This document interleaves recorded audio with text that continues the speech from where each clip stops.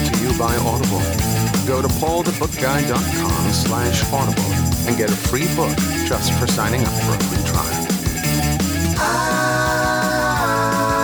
I'm Paul the Book Guy.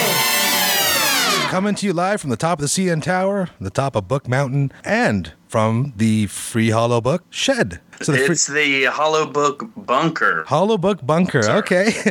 My name is Paul Alves, and with me today, Jimmy from Free Hollow Books. How you doing, Jimmy? I'm doing good. Glad to be here.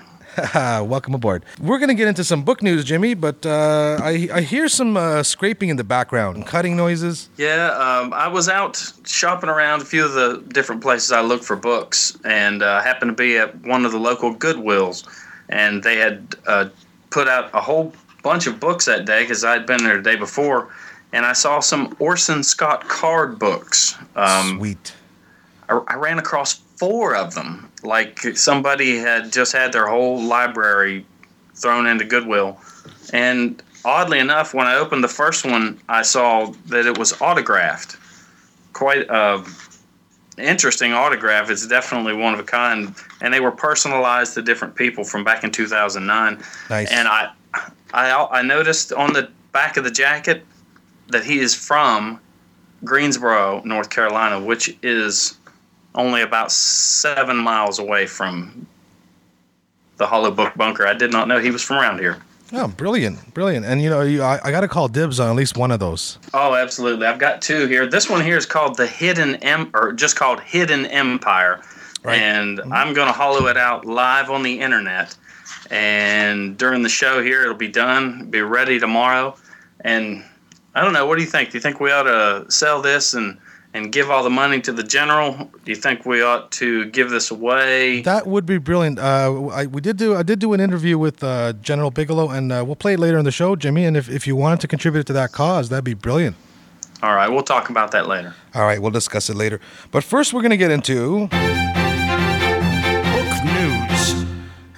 Big news. Steve Jobs. He's been all over the news for the last couple of weeks, of course. And once again, it looks like from different news sources, I'm getting from Reuters and all different kind of sources here, the Steve Jobs biography the one by Walter Isaacson, of course, the official one, may become Amazon's top book of 2011, which is surprising seeing as it's coming out late October, right? Well, it doesn't surprise me so much because it's the first book I've bought to read in I don't remember how long. So if it's got somebody like me grabbing it off the shelf, I wouldn't be surprised if it's going to be the number 1 book of the year. Yeah, some of our constant readers are going to cringe because, when Jimmy buys a book, he's carving a hole in it. Yeah, absolutely. I have some that are partially read. I'm sure all of them have been read at least once, but the ones here have a higher purpose. Yes, a higher purpose. Yes, or a holier purpose anyways. Aha. So we're looking at Amazon. Audible is starting to get a lot of sales of the audiobook. The iTunes bookstore is going nuts on this. Every time I go to paulthebookguy.com, I look on the left-hand side was a top iTunes book and audiobook. I see Steve staring at me, holding his chin. And this could be a big seller. Other news with the same book, Steve Jobs' book. Apparently, in the book, Jimmy, he admits to the biographer that he believed that he had already figured out a way to transform television, and just as he had done with computers, music players, and cell phones. And I've got a theory on this, and I actually did an internet search, and it seems a lot of other people agree with the idea that popped into my head. Now, what I'm thinking is, they bought Siri a couple years ago. Right, the technology that's in the iPhone 4S, the personal assistant that everybody's using, where you can talk to your phone. And I looked at the Siri technology, and it's not just a voice control thing, because we've had that for like 15 years and it never worked. Part of what makes Siri work is that it uses the iPhone's noise canceling features and the microphone, the noise canceling microphone on the iPhone, to remove all the background noise. So even when you're like in a busy room, a lot of people talking, when you talk into your iPhone, Siri still understands you. So what I'm thinking is that with the couple of years they've had with the technology from the company Siri that they bought, I think his solution for easy-to-use television is Siri. So I'm thinking you're going to have this TV, you plug it in, it's going to have one plug, and Grandma's just going to say, I want to play a DVD, and it's going to go, fine. Your TV will have Siri's voice, and it'll say, not a problem, Grandma. Stick the DVD in, and we'll go. Or say, hey, put it back on the ball game, and then the next thing you know, it's got you and your wife on there, and she's wanting to change it to Rachel Ray. You're wanting to change it to football. And do you have like a priority list that you can build into Siri? Says, no, my voice is the one that goes first. There's probably, I'm on the iTunes account. I hear what you're saying. There's probably going to be like a settings panel with a really good-looking icon that shows pants, and it'll say, who wears the pants? Oh, yeah. You'll have to select which user. But I think that's, as soon as I thought of it, I was like, yeah, that's got to be it. Because even like my mom, I've locked away 5 of her 6 remotes, and she has a simple setup too. For some reason, just 5 freaking remotes. So I hide all but one. But even with that one, I don't know about you guys down in North Carolina, Jimmy, but even Rogers here in Canada, your basic Rogers remote control that you get now has like 69 buttons on it. Oh, absolutely. But I tell you, I actually don't even have digital cable. I've tried it. I went back and forth, but I'm more of a channel flipper. And when you go to flipping a channel from one to the next, it takes seconds for it to load on digital. It's I could never get over that hump. It's annoying.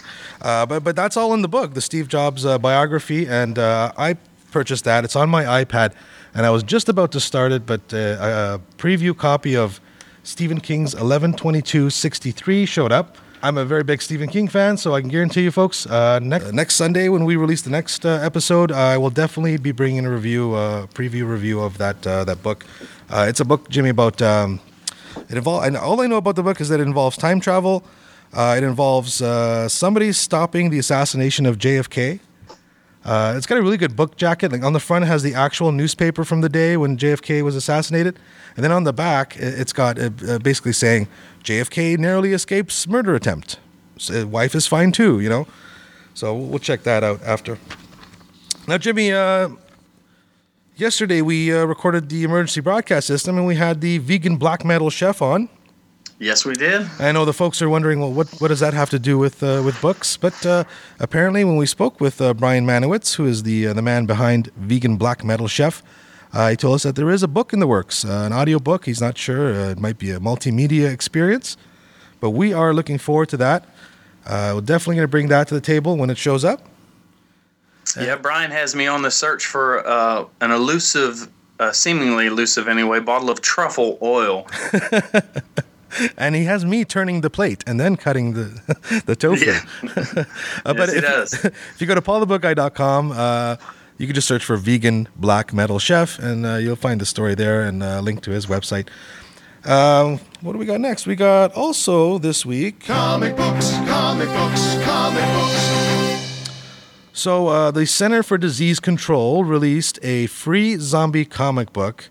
You can search paulthebookguy.com for CDC Zombies, and you'll find a link to the free PDF. It's all about a zombie attack, and it's intended to be a tongue-in-cheek way of informing the public of what to do in a real outbreak of real disease. But I'm still getting my anti-zombie weaponry ready, just in case. That's never a bad idea, and keep the chainsaw gassed up. You don't have to have it in the house, but That's right. It has to be on the property. Keep it well maintained. I did an interview with Brigadier General Bigelow from the Canadian Armed Forces about Operation Santa Claus. It's a great way that you can support the Canadian troops. I'm going to play that interview now. And with us on the line now is Brigadier General Bigelow from the Canadian Armed Forces to tell us a little bit about Operation Santa Claus. Hello, General. How are you doing?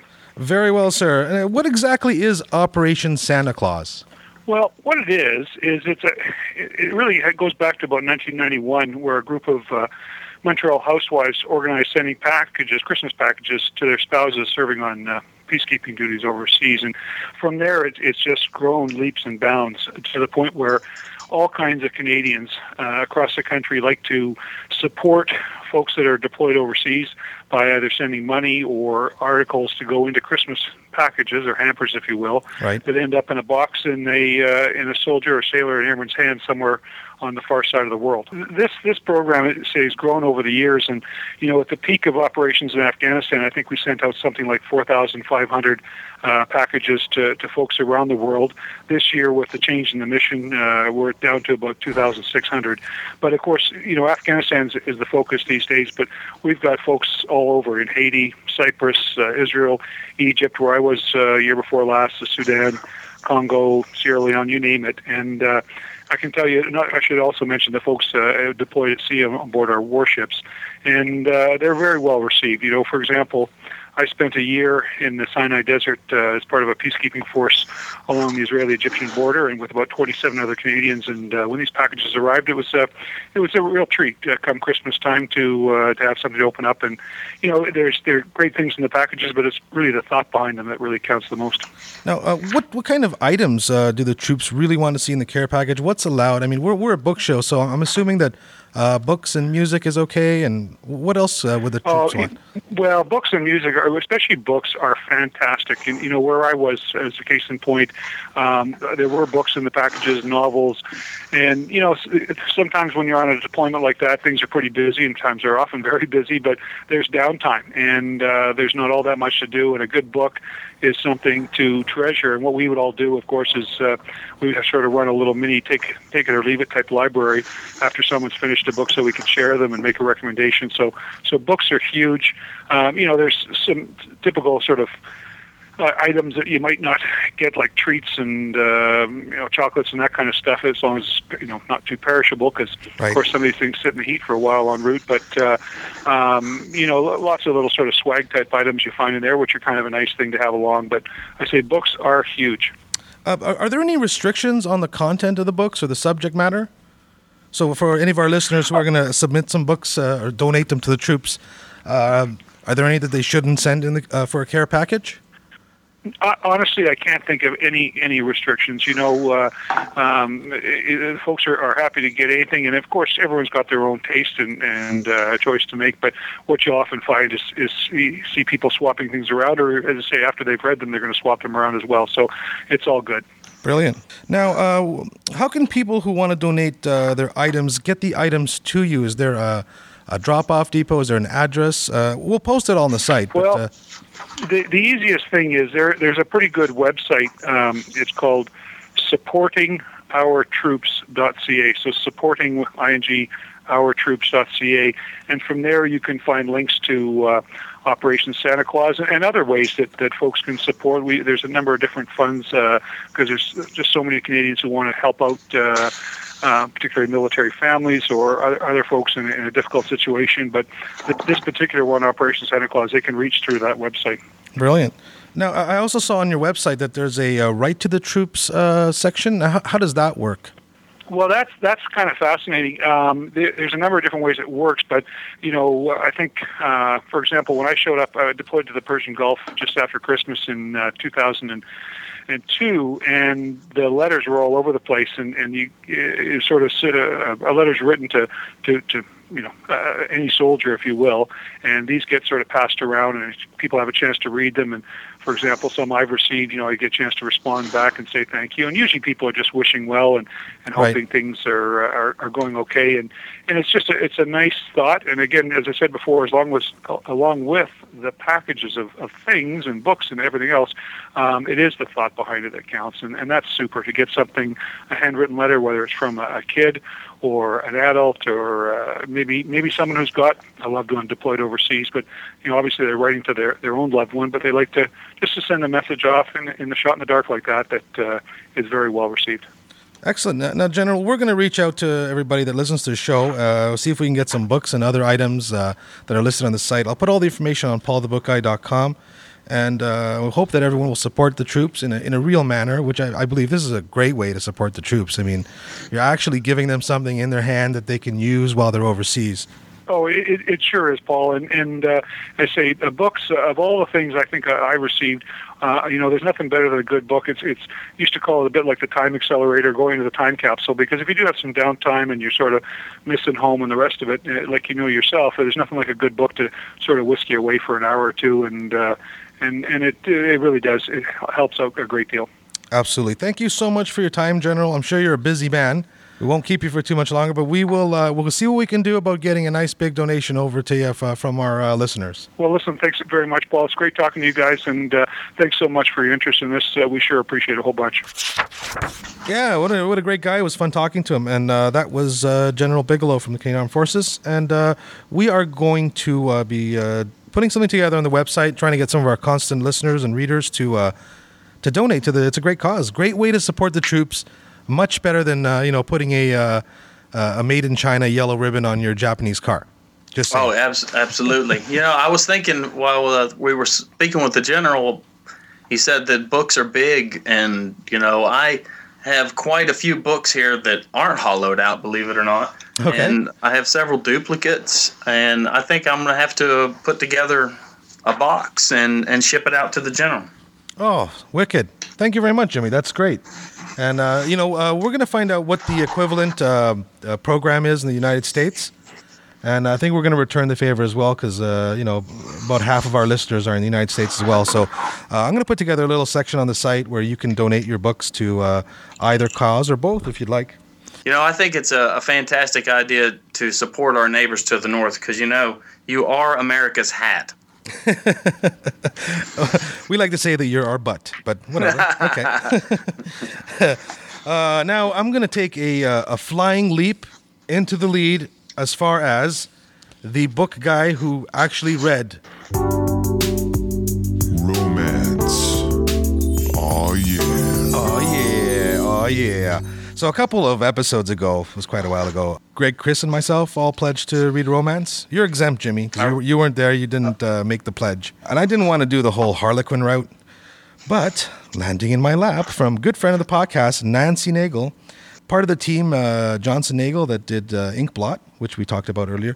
I read Sweet Tea and Secrets. It's an Adams Grove, the series. And it's about a lady named Jill Clemens who leaves her small town of Adams Grove, which is the location where all the whole series takes place in. And she's met up with her boss. She kind of hooks up with her boss, and now they're engaged to be married. His name's Bradley, and he's kind of not a nice guy. And the story follows her returning to the small town because Grandma Pearl has died. And as soon as I started the book, it starts off kind of with a reunion sort of thing. With Grandma Pearl is at the reunion, and just that the whole scene in the book, the whole chapter was just brilliant, and I had to just keep going. I read the whole book in like 2 days. And so let me ask you this: was a full book report something that you guys agreed to for the bet? You got they want to know the synopsis of the book. You got to be able to prove that you actually read it. Absolutely. Well, I was going to talk about this book either way, but it just so happened that I went in just knowing that on the cover it says Sweet Tea and Secrets. There's a nice glass of sweet tea. I didn't know that I was fulfilling my romance obligation when I started, but yeah, they're definitely going to have to come to the table with a full review. They can't just give us a title. But Grandma Pearl dies early in the novel, and Jill meets up with her longtime or ex-love Garrett, and it gets interesting. There's some break-ins at the house, and a little twist of suspense in there. Things are happening to do with Pearl. Pearl leaves the house and the property to Jill and her former lover Garrett on the condition. There's a whole bunch of conditions, and one of them is that they got to live in the house for a month, and as they say, hilarity ensues. Great book, lots of fun, and it is Romance. Oh yeah. Oh yeah. It was a very entertaining novel. It'll appeal to romantic suspense fans, people who like their romance mixed with a little bit of action and intrigue.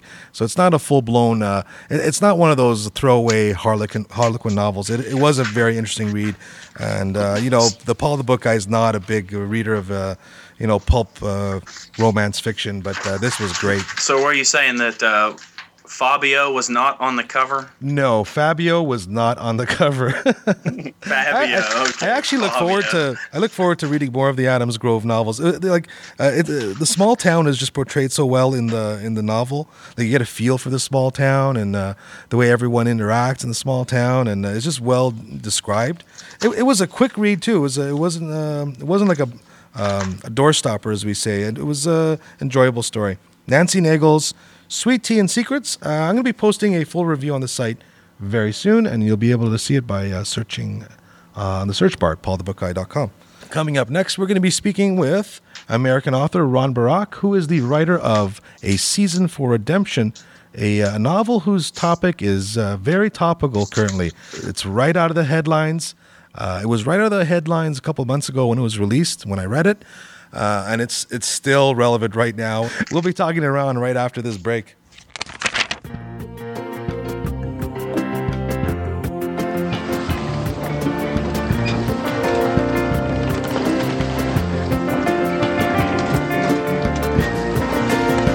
Dreams of a Sailor.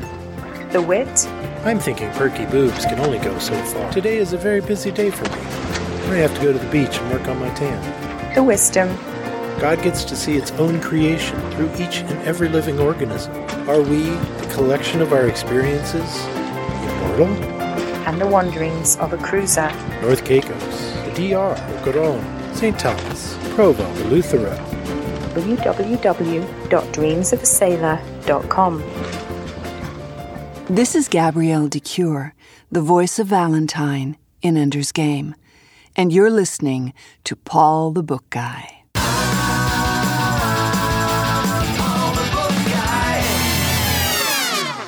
Jimmy, with us on the line right now is Ron Barak, the author of A Season for Redemption. How are you, Ron? I'm fine, Paul. I'm just great. Thanks so much for having this chat with me. Brilliant. Thank you for joining. Tell us a bit about yourself, Ron, before we talk about your book. Where are you at right now? Well, I'm at my home, which is in Pacific Palisades, pleasantly looking out of my office at a sunset that is starting to happen over the Pacific Ocean. The Pacific Palisades is essentially a part of Los Angeles, California, on the west end of Los Angeles. And that's where I am now and most of the time. And now, A Season for Redemption is your first book?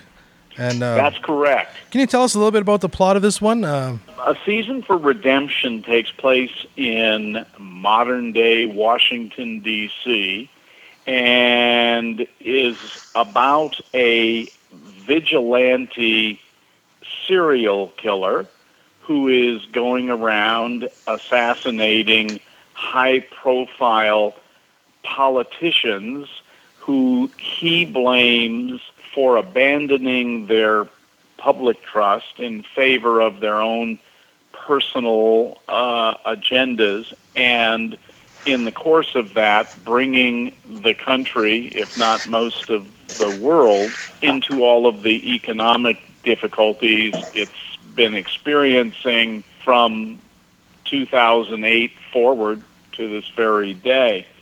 Someone is arrested and tried for those murders. In the course of that trial, the jury in its deliberations ends up trying the U.S. political system just as much as trying the defendant in that case.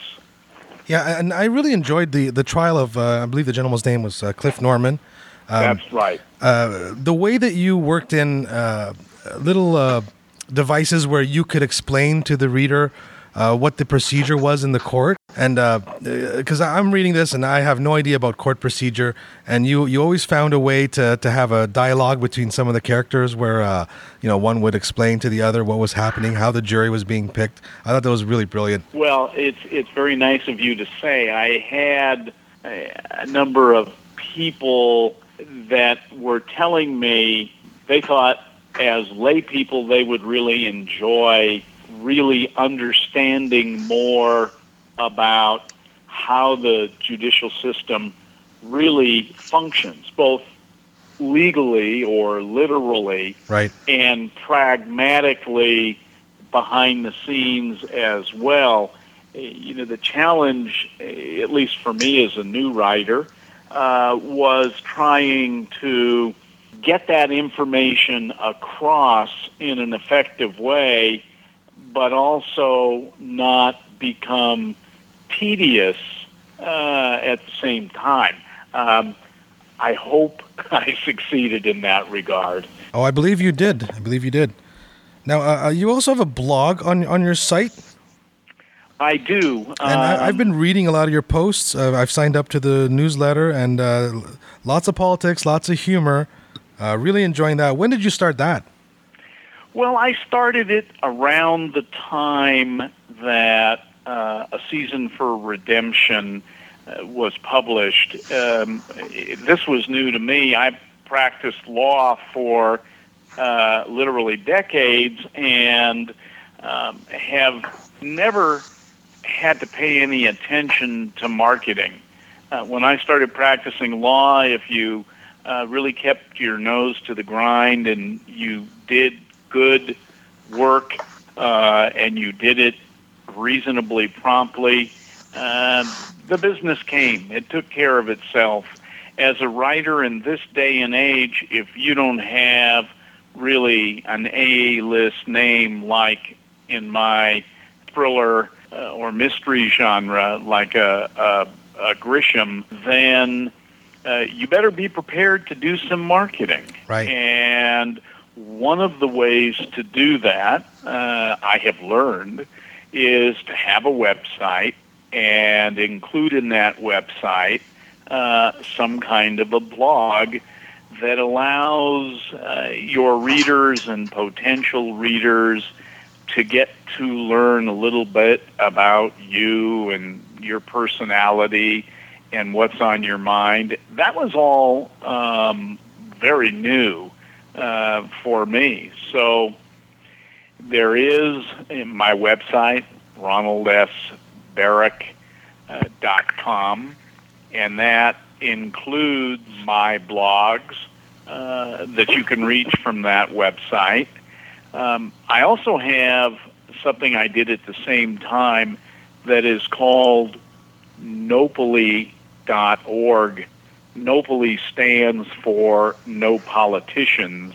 Okay. And it was a theme in the novel, and we decided to create a website for that fictitious entity. Brilliant. And that Nopally.org does occasional blogs as well as my own personal blogs.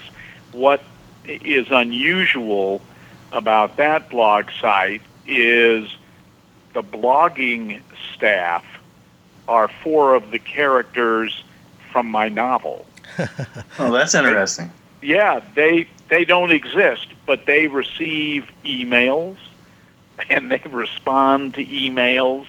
And that, too, was used as kind of a combination of trying to be humorous in dealing with current political issues and, again, generating a little bit of additional momentum. You've really brought the characters to life. You could say that quite precisely. And, it, I guess, has worked because for 2 weeks earlier this year in July, the novel actually hit #1 on Amazon and Kindle for hard-boiled mysteries. Yeah, I saw your ribbon there on the site. Yeah, that was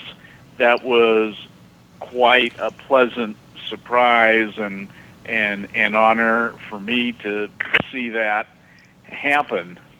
Ron, I do have a question. Speaking of Amazon, since you brought it up, I was looking on Amazon at your book, and I pulled up the reviews, and I noticed that they were quite favorable. I saw that there were 35 or 34 reviews, and there were 33 5-star reviews, and 1 review of 1 star. My question for you, Ron, is what do you say to the hater? I say you're entitled to your opinion. I'm just joshing with you, but I thought that was interesting. Yeah, it's, getting good reviews, doing very well. Absolutely. Yeah, thank you for pointing that out. It was interesting when somebody first brought that one star review to my attention. I went on there to see what he had to say. I was curious to know. And actually said very little. It was some kind of statement like, I actually wrote something that was longer, but Amazon blew it technology-wise, so I'm having to write this again, and I'm not going to say it all over again. Well, that's okay. That's what he basically said, and I dug a little bit. You can click on something it's a button or something that says, other reviews I've done. And that person has done a total of 3 reviews. My book, another book, and an ice cream machine, an ice cream maker. And each one of those 3 reviews was similarly written and was a 1-star review. So he's entitled to his opinion, and I guess he and I will probably not be spending New Year's together. Yeah, you know what? That's all right. If it were all positive, it wouldn't have any realism. So that makes people automatically think he's a kook. So that's good for you. Yeah, it takes all kinds, and some of them own ice cream machines. That's right. Now, Ron, are we going to see Detective Frank Loletto or any of the other characters in this story in a sequel, perhaps? Well, I am in the midst of writing a second novel that is in part a sequel. So it's in the same universe, same world? Same universe, same world. It does involve the judge from A Season for Redemption and the detective Frank Latello. Nice. It's a different setting, but same people, same personalities. It ties together a few loose ends that surface in the epilogue to A Season for Redemption. And then it goes on to deal with a new crisis involving a terrorist situation in the United States where the terrorists have a plan in mind. The plan goes awry, and they take a number of hostages to try and bargain their way out. The President of the United States negotiates with them to no good end, and they're at a stalemate. One of the hostages, who happened to be the jury foreman in the trial in A Season for Redemption, suggests to the head terrorist that Judge Lambert, who he saw in action in that story, might be somebody who could help mediate some kind of a solution. And Judge Lambert is sought out by the terrorists and agrees to try and help, and he in turn involves Detective Latello from behind the scenes. The story evolves from there. Can't wait to read the second book in the series. Well, me too. Ron, it's been a blast talking to you, and I hope to have you back on when the new book, which I'm assuming at this point you're not giving away the title. The title is tentative at this time, but I'm happy to share it. It is called The Quiet Terrorists, spelled Terrorists, ORIST open parentheses S close parentheses. Okay. And there's a reason behind that way of spelling it, but that requires one to read the story. Thank you so much for your time, Ron. It's been a pleasure talking to you. And A Season for Redemption. We're going to post a link on our show notes and on the site to my previous review. I enjoyed the book a lot. And thank you for your time. Okay, thank you guys as well. Absolutely a pleasure for me too. Well, Jim, it's getting close to that time. I don't know, have you finished the book yet, Jimmy? I have finished the book. The only thing left to do is a little final touch-ups here with the giant vegan metal chef tweezers. Pluck a few pieces out, and then it'll be glued, pressed overnight. It'll be on the website tomorrow. Okay. Which people are not going to be hearing this, but those constant readers who go to paulthebookguy.com will have already seen it. The book is going to be up for sale. They get the early bird treatment because they went to the site. That's right. We're going to have it up. It's going to be $33.33, and all that is going to go to Paul the Book Guy. Oh, brilliant. Thank you very much, Jimmy. Great donation. And I know we chatted in between segments here, and I think we're going to have a talk about maybe you becoming a full-time sponsor for the show. I think we're ready to speak about that as well. Before we go away, let me just get my new jingle box out, also known as my iPad, and The Think Geek Item of the Week from ThinkGeek.com. Now, Jimmy, you're not a sponsor yet, but our sponsor, one of our sponsors right now is ThinkGeek, and if you go to paulthebookguy.com/thinkgeek and click on the links there, we put up items that are on ThinkGeek. It's a site that we go to, and That's right. We were perusing the site just before the show here, trying to find an interesting item. I think we came up with a good one. We did. It's the Tactical Sandwich. It's the ultimate survival sandwich. They're $5.99. Each delicious sandwich has a shelf life of 2 years. Comes in a sealed foil pack.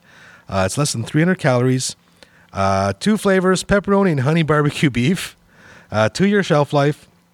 If you want to be ready for the zombie apocalypse, which apparently is coming, according to the CDC, this is what you want. There's probably no real actual food in it. It kind of looks like a Hot Pocket.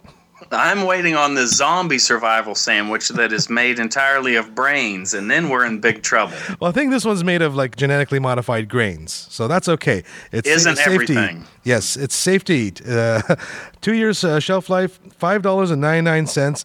The guy in the video here looks like he's really enjoying it.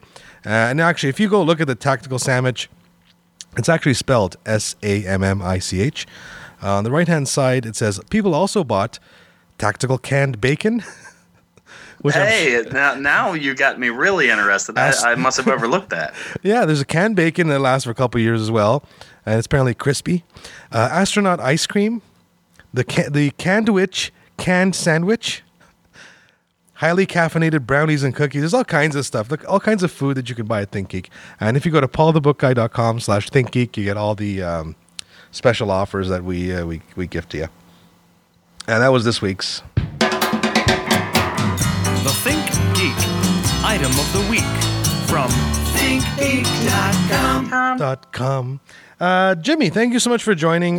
Greg and Chris couldn't make it this week. Mostly my fault because I changed the recording date because I have a top secret meeting on Friday, which I will reveal next Sunday what I was doing. But thanks a lot. Yes, it's been fun. It's been fun, and every once in a while I was hearing you carving the book. Yes, live. it's not a beautiful process, but the result is beautiful nonetheless. So by the time you hear this episode, folks, as we release on Sundays, there will be a link on the site where you can see the book that Jimmy hollowed out. If it's anything like the ones that I've bought, that's going to look pretty cool. Yeah, it's very nice, and like I say, it is autographed by Orson Scott Card, and it's going to include a dust jacket that'll be permanently attached to it. It's a fantastic addition to There you go. your Autographed shelf. by yes, B. Orson autographed. Scott Very Card. beautiful autograph. Brilliant. Thank you so much, Jimmy. And All right, one more thing. Yep. I have been keeping a scorecard, and if you do not count the breaks in between segments, would you like to know your brilliant How many count? times I said brilliant? Okay, give it to me. We are up to 12 brilliants, minus 3 for the segments in between recordings. So 9 in the show? 9 in the show. I think that may not be a record, but we're going to start keeping track. Okay, Jimmy. Thank you for watching my progress on eliminating the word brilliant from my nervous vocabulary. Onward and upward, sir. I'm glad that you're not counting my ums and ahs, because there's quite a few of those too. I do not have the patience. It's like I say, I got a face for radio and a voice for television, and it just ain't right. All right. Hey, thanks a lot for having me on. Not a problem, Jimmy. You know what that music means? It means we gotta go, and we'll see you next week. Same book time. Same book channel.